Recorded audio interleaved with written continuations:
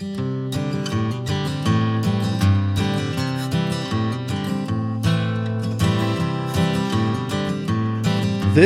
is the Unique Smiles Podcast, a podcast featuring stories of people with facial paralysis and the challenges they've faced, with your host, Brian April. Hey everybody, it's Brian April here with the Unique Smiles Podcast. I want to send a quick shout out to our sponsors today at Facial Paralysis and Bell's Palsy Foundation. They're a nonprofit organization who are dedicated to raising awareness of facial paralysis concerns within the medical community and society at large. If you need support, check them out at facialparalysisfoundation.org. That's www.facialparalysisfoundation.org. And while we're at it, I'd send one more shout out to my good friends at Rise Physical Therapy. Rise Physical Therapy has multiple locations throughout San Diego and is the only clinic that treats patients one-on-one with a provider for the whole session. Their individualized approach to therapy helps patients of all ages and diagnoses. They also have access to other facilities and wellness modalities like whole-body electric cryotherapy that no other facility has. So check them out, risephysicaltherapy.com, www.rise, physicaltherapy.com. Today on our podcast, I am joined by Andrea Devine, and Andrea has had facial paralysis since she was very, very young. I met her through an online support group, and I think she has a fascinating story to tell. So, Andrea, thank you so much for joining us today. Welcome. Thanks, Brian. So let's just kind of jump right into it. Tell us a little bit about your story. Yeah. So when I was a month old, my grandma noticed a lump of sorts growing on the left side of my face, and my family monitored it, and it was starting to get bigger. And of course, my parents sought medical attention for it. And initially, doctors weren't too concerned about it, but within a very short period of time, over the course of 3 months, actually, it grew into a grapefruit-sized benign tumor. And so at 4.5 months of age, I had surgery to have that removed. And it was life or death, you could definitely say, as the tumor was growing into my windpipe area and into my brain. So it was a very important operation for me to have. And during that procedure, my tumor was entangled with nerves and things, and with me being as tiny as I was, there was an accidental kind of a slip, I guess, with the scalpel in my situation here, and the surgeon nicked one of my facial nerves, and that led to permanent left side facial paralysis. From that point forward, my parents followed doctors' instructions, of course, trying to see if there was any way to regenerate that nerve. And really nothing was successful. Did some exploratory surgery. I had that done when I was 3 years old, just to have a surgeon look in there and just see if there's anything viable and really what damage had been done. And it turned out that there was a lot of scar tissue around the nicked nerve. And it was determined that it would never naturally restore function. So throughout the course of my years, my parents, my dad in particular, would, kind of research different options for me and other doctors in the field that with expertise in facial paralysis. And so I visited several doctors during my school age years and even as a teenager. So the procedure that surgeons often recommended to my parents for me was what's called facial reanimation surgery, which is a popular phrase in the facial paralysis community. And it's essentially restoring function to the paralysis side by using our own nerve. We're our own donors. The surgeon takes nerve from our leg and muscle from our leg and vein from our leg, and then kind of magically connects it all together. And over time, the parts start moving and start working together to create a smile. It's a two-step process Stage 1 is the cross-facial nerve graft. Stage 2 is the gracilis muscle transfer. And that basically was in the 80s and the 90s, and even now, kind of the basic go-to procedure to do. But back in the 80s, when I was born in 82, the procedure was still kind of being fine-tuned. Actually, it was a lot being fine-tuned. And so the odds of it being successful, meaning that I would have function restored, were not high enough. I think my parents said that the odds are about 50-50, and that I would kind of be a guinea pig in the process, and my parents just were never comfortable with that. And so over the years, in my youth and then as a teen, I visited with other surgeons, experts in the field of facial paralysis, and, time and time again, the facial reanimation procedure came up, and for one rhyme or reason or another, it just never was either the right time for me. Oftentimes, surgeons would say that they were concerned about the social impact that having a change in my face, what impact that would have on me, and as I lived my life as a teenager. So that was always something that we took into consideration. And then, I met with a lot of great surgeons, but I also met with a couple that just really kind of freaked me out. I didn't feel connected to them. I didn't feel like I could put myself in their care, even though they were very skilled at what they did. I didn't feel comfortable. And so that connection is so important, that you have that with your surgeon, because you're trusting them with such a delicate thing and something that is so impactful. Absolutely. So let me stop you there for a second, and just so people know, we're friends, so we can joke around and all that sort of stuff. But I wanted to get back in touch on growing up and going through school with facial paralysis. Were you bullied? What was that like for you? I definitely was bullied, for sure. I felt very, I think, shy. And later in life, I realized that I carried a lot of shame growing up about my appearance. And so kids would, ridicule me. There's a couple bully names, nicknames that they had come up with for me. The school bus was always a pain, because then kids could really target you. They could really get you one-on-one. Right. And that was a miserable time for me. And I remember an instance even in 5th grade where a girl befriended me. And I remember she was good friends with another girl in our class. And I wanted to be friends with that other girl. And she just was really distant and kind of cold towards me. And long story short, I learned from this new friend that she was no longer friends with that other girl, because that other girl didn't want to be friends with me because of the way that I looked. And children. Instances like that. Yeah. Yeah. Instances like that, it just is shocking. Like I wasn't raised that way. When you have something that makes you quote unquote different, I really believe that folks like us, you have a lot more compassion for people. Maybe you're a little more thoughtful. And so me growing up with facial paralysis, I just couldn't imagine not befriending someone just because, they have a difference, or you don't want to be standing next to them because what would other people think? Like, I just don't connect with that kind of a mindset. But me and this girl, and the girl that befriended me, we were best friends through 5th grade, and, so in 6th grade, and then, you find a new best friend, and then that phases out, and then you find a new best friend, and, that's kind of how my junior high, middle school, high school years went. I always had a core friend or group of friends that made me think and feel like I was fantastic, thankfully. But so school was positive in that way for me. But bullies, there was neighborhood bullies.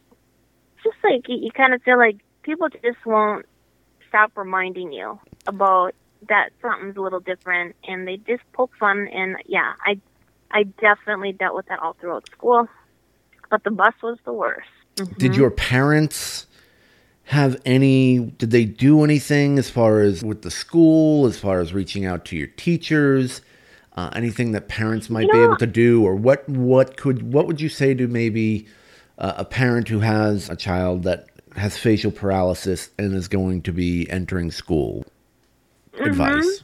That's a really good question because, going through life, my parents they're amazing, and they, always did their best.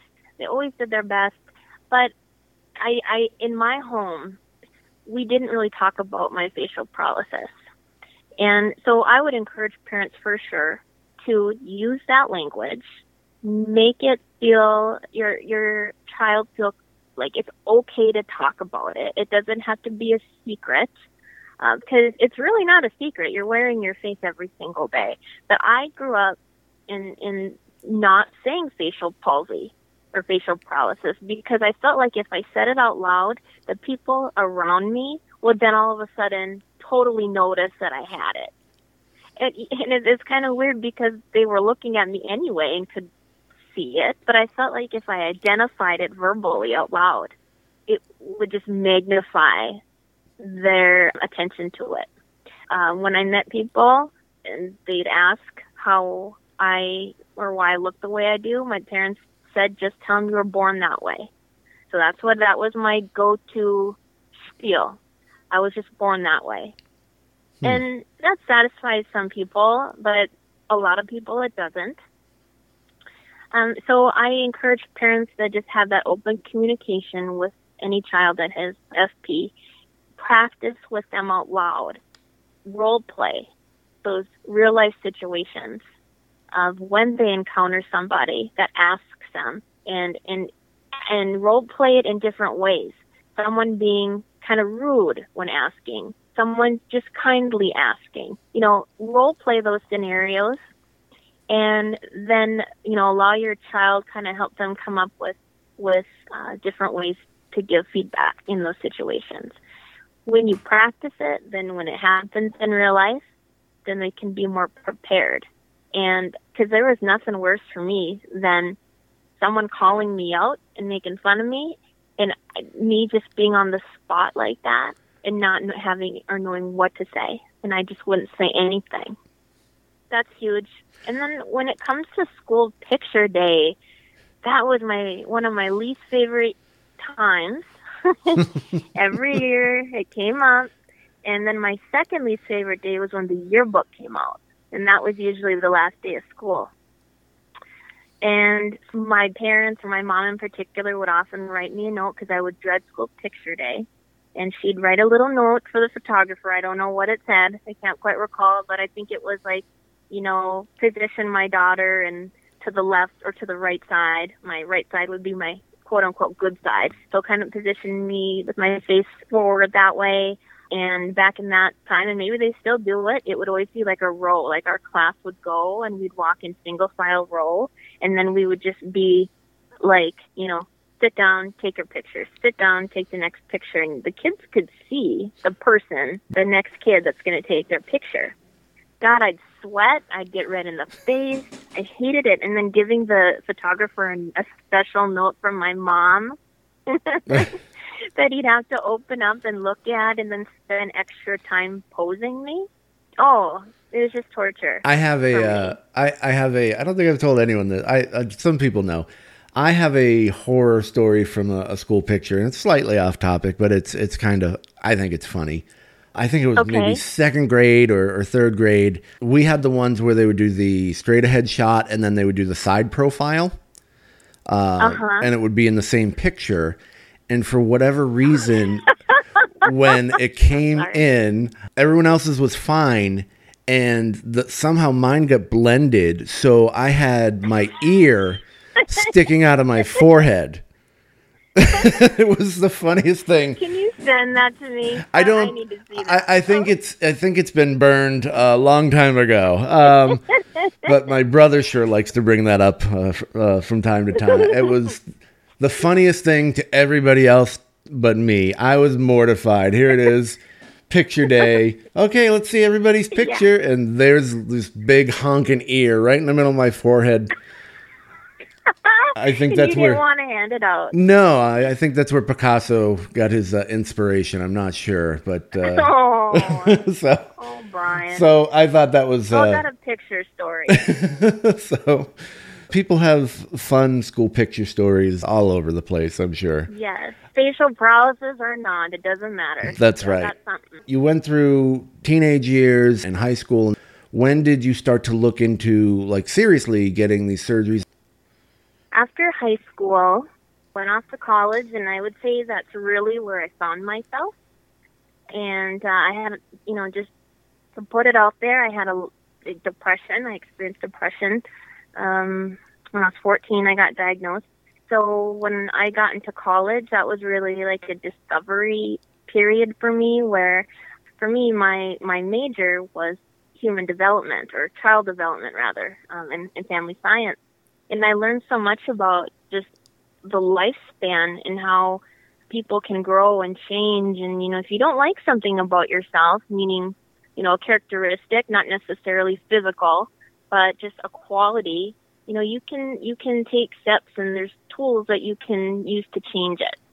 And so I was really empowered. So after college, I think I would have been about 22, I did my own personal research and was empowered to check out one of the Mayo clinics and see what's going on now. Because the last time prior to that I had visited in person with a surgeon was when I was 14. So 8 years later, I kind of felt the momentum. And I honestly, too, Brian, I think that I was just sick and tired of looking the way that I did. Really depressed about it, and I was just tired of it. And I didn't want it anymore. I wanted it to change. So I went, scheduled an appointment, met with the surgeon, and no bedside manner at all. And again, I mentioned earlier that you're trusting your face, in someone's hands. And if there's not a connection there with your surgeon, speaking for myself, it just can't happen. Like I couldn't move forward with it. And that was exactly what happened in this scenario. I actually felt embarrassed in that doctor's office, and I remember crying hysterically when I was done. So I tabled the issue again for a few years. So during that time, through high school, college, did you do any dating or anything like that? I did date, and my counselor would say that I had a successful, quote-unquote, dating history, you could say. I did have boys that liked me, and yeah, I had a boyfriend in middle school.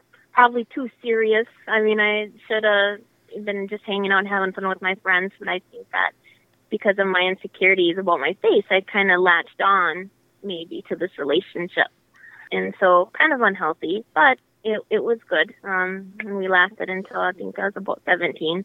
And then meeting with friends, I met someone else, another guy, and, that was a couple years. And then I met my current husband, Kyle, and I met him just at a party, just like normal ways that a normal, and I say these things like with quotes, a normal, typical person where you'd meet somebody, and that's how I met someone, just like any other girl would.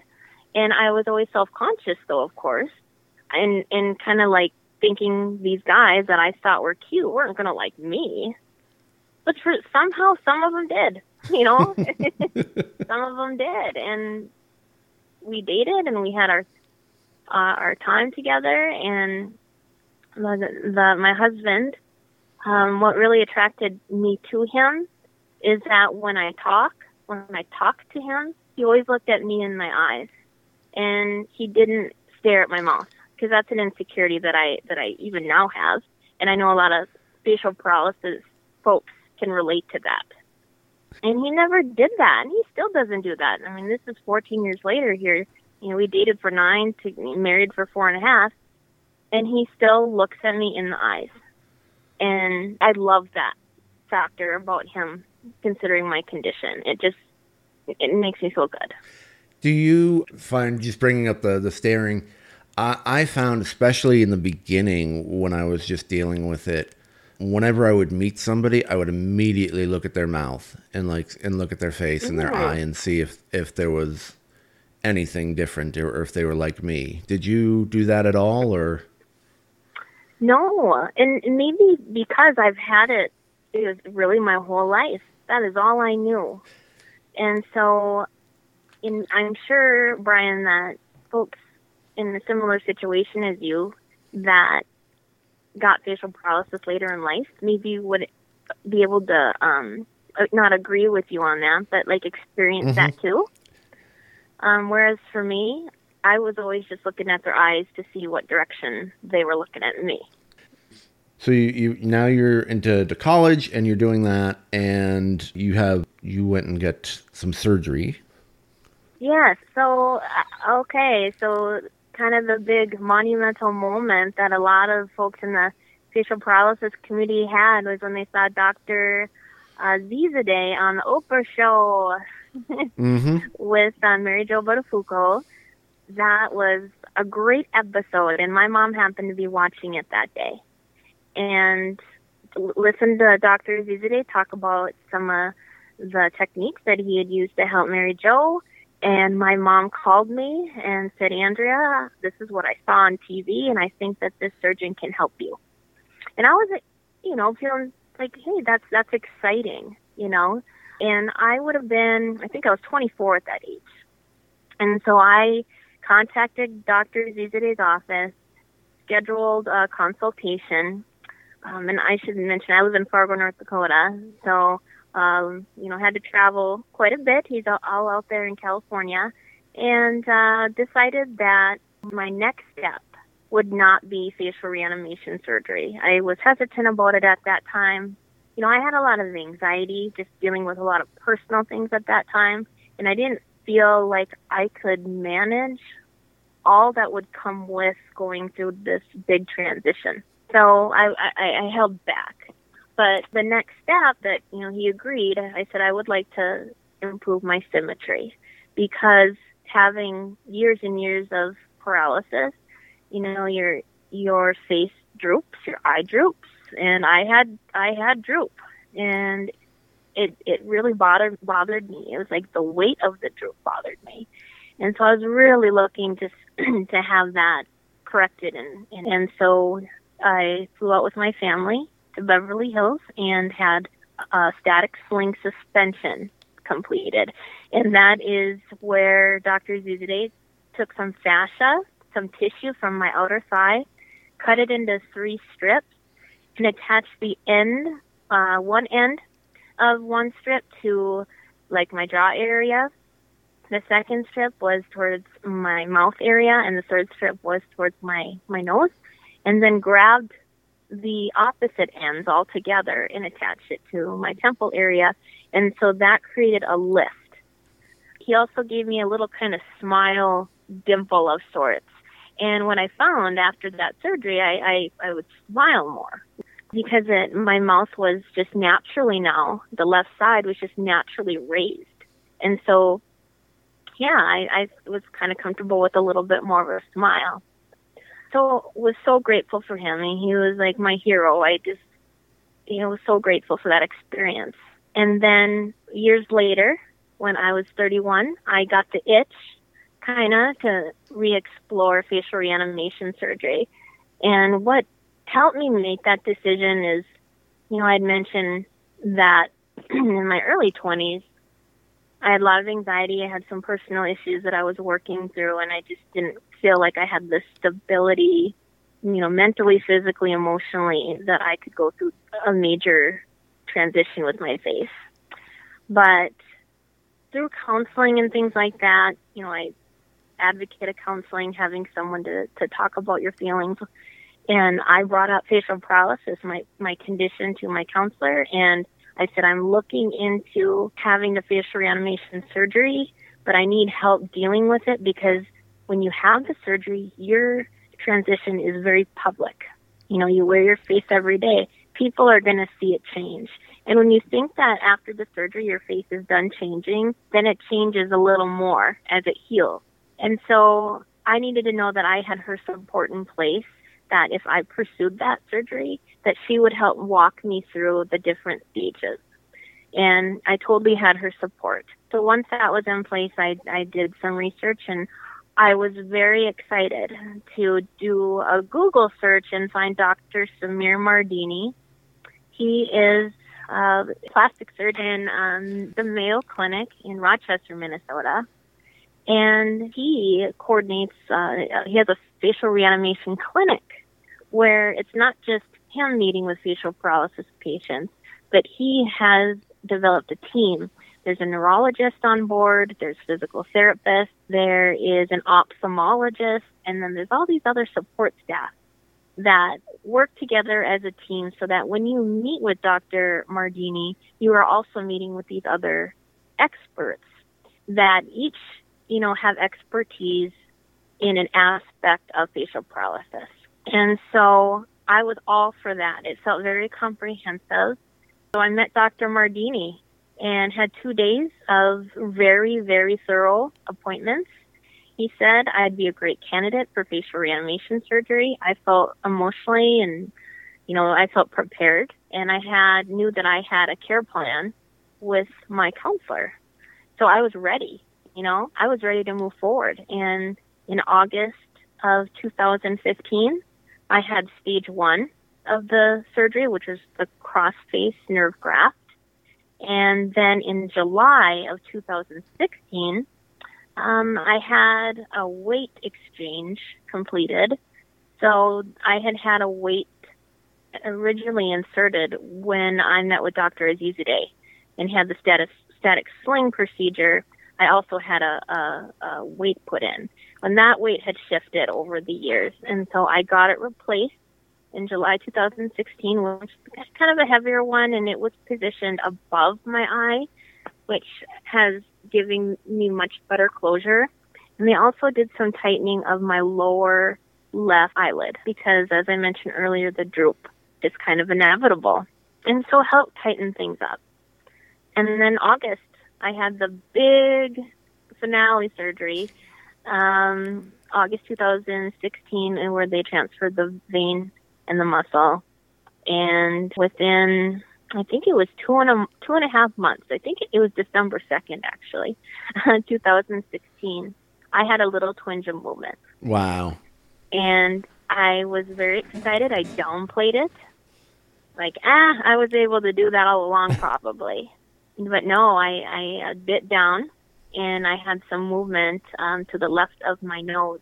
And I should say that the procedure that Dr. Mardini did incorporated using my bite function on my left side to also create movement.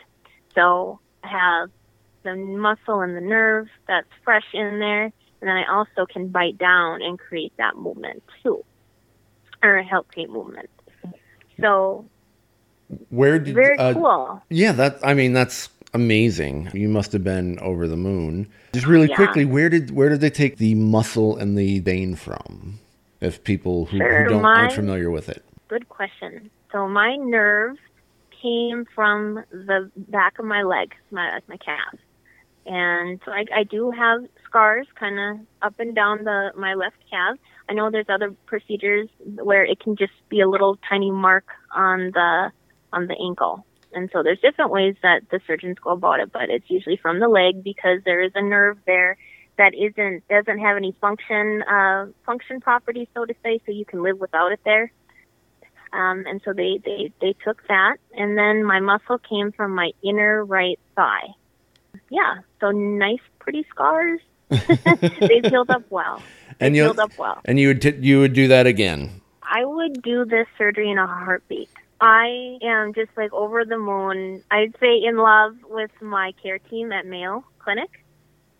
I am so in awe of just how humble they are, and they do such great work, and they're so caring, and that comprehensive kind of approach, it feels really good in the heart, and that's what I needed to move forward. I needed the bedside manner, as they often say, of my surgeon, knowing that he was going to take care of me.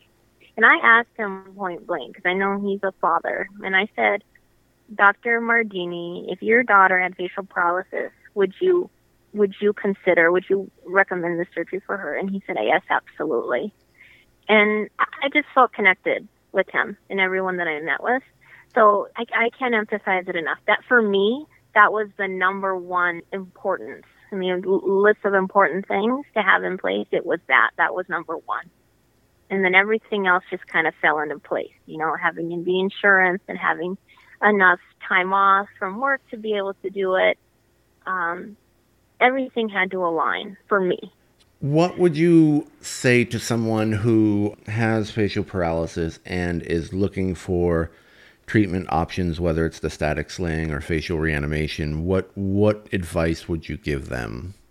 Be open to the process and learning from folks like Brian and I, you know, about the condition first and foremost. Learn about the condition. And then the different treatment options, yeah, it's on the internet. There are support groups out there online. In fact, Brian and I are both in a couple of them. Mm-hmm. And with regards to the support groups that are online, they're great. However, everyone has had their own experience. And so, at least for myself, I've noticed that, or I can see how maybe someone wanting to pursue a procedure might feel a little bit held back, because maybe it didn't work well for one person in the group. And maybe that one person in the group has just been very vocal about sharing that experience. So with that said, the procedures for facial paralysis they've really come a long way with it. And it has been successful. And how you define success is really going to be up to you. I'm still defining it. I do have function now on my left side. It's amazing. It's so amazing. But as I settle into my face, I still am. It's still changing. I find myself saying, oh, well, I wish this looked a little different or that. And we're just always critiquing ourselves. And there does come a point where we need to stop. And we're all not symmetrical. No one is perfectly symmetrical. And when exploring options, just be open. Don't fill yourself with stories of people that maybe it didn't work out for. Find people that it did. Talk to them. And yeah, just seek people out. There's a great support community in the California area, but there's a Facial Paralysis and Bell's Palsy Institute. Even there's a website that you can go and learn more information, and you can connect with other people that have the condition. And that would be my number one recommendation, is to connect with someone else that has facial paralysis. It's possible. And if you only know one, it can be Brian or I, but we know others. And Absolutely. So we can help connect. Absolutely. Mm-hmm. And I have to ask this just because it just popped into my head. Is there any words that can describe what it feels like to be able to have function now on the left side after not having it for 30 plus years? Oh, when you asked that, my first thought was kind of miracle. I felt one big reason I pushed forward with this too is that I would regret not having tried this procedure. If there was an option and I had the means and a good team to restore function on my bad side, so to say, I would regret not doing that and not giving myself the opportunity to have a more functional smile in my life. I would be 70 years old, and I know that I would look back and regret that I didn't at least try. So ask me the question again, Brian. Is there any... I lost it. What kind of emotion, is there any word that you can use to just describe, what it's like to have that feeling after not having it for 30 plus years? Yes. Pictures are a little more enjoyable. I think us facial paralysis folks in general are not big picture fans. I'm not all into the selfies, I'm right. not, and I'll never probably will be, because I do have my insecurities, and that's okay. But I am more pleased with my appearance when I look in the mirror. I am more confident when I'm speaking to others. Part of my job in my field is that I do presentations. I am more confident about myself in those situations. And you know what? Confidence is something that you wear. You fake it till you make it. And personality goes a long way. So, be yourself, and with embracing the changes that come along with these transitions to your faces, because there's going to be a lot of transitions, give yourself a break. Self-care is so important. And but just really give yourself a break. So it's not an overnight success kind of thing. It takes time. And I am very pleased with my outcome.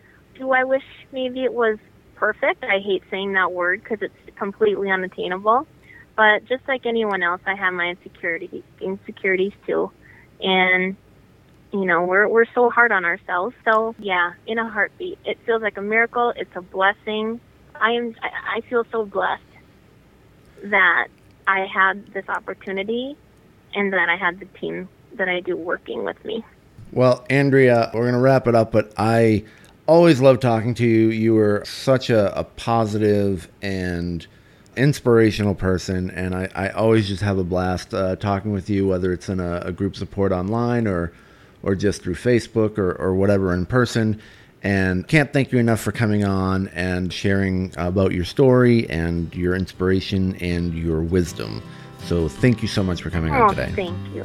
Thank you, Brian. All right, and we will talk to you really soon.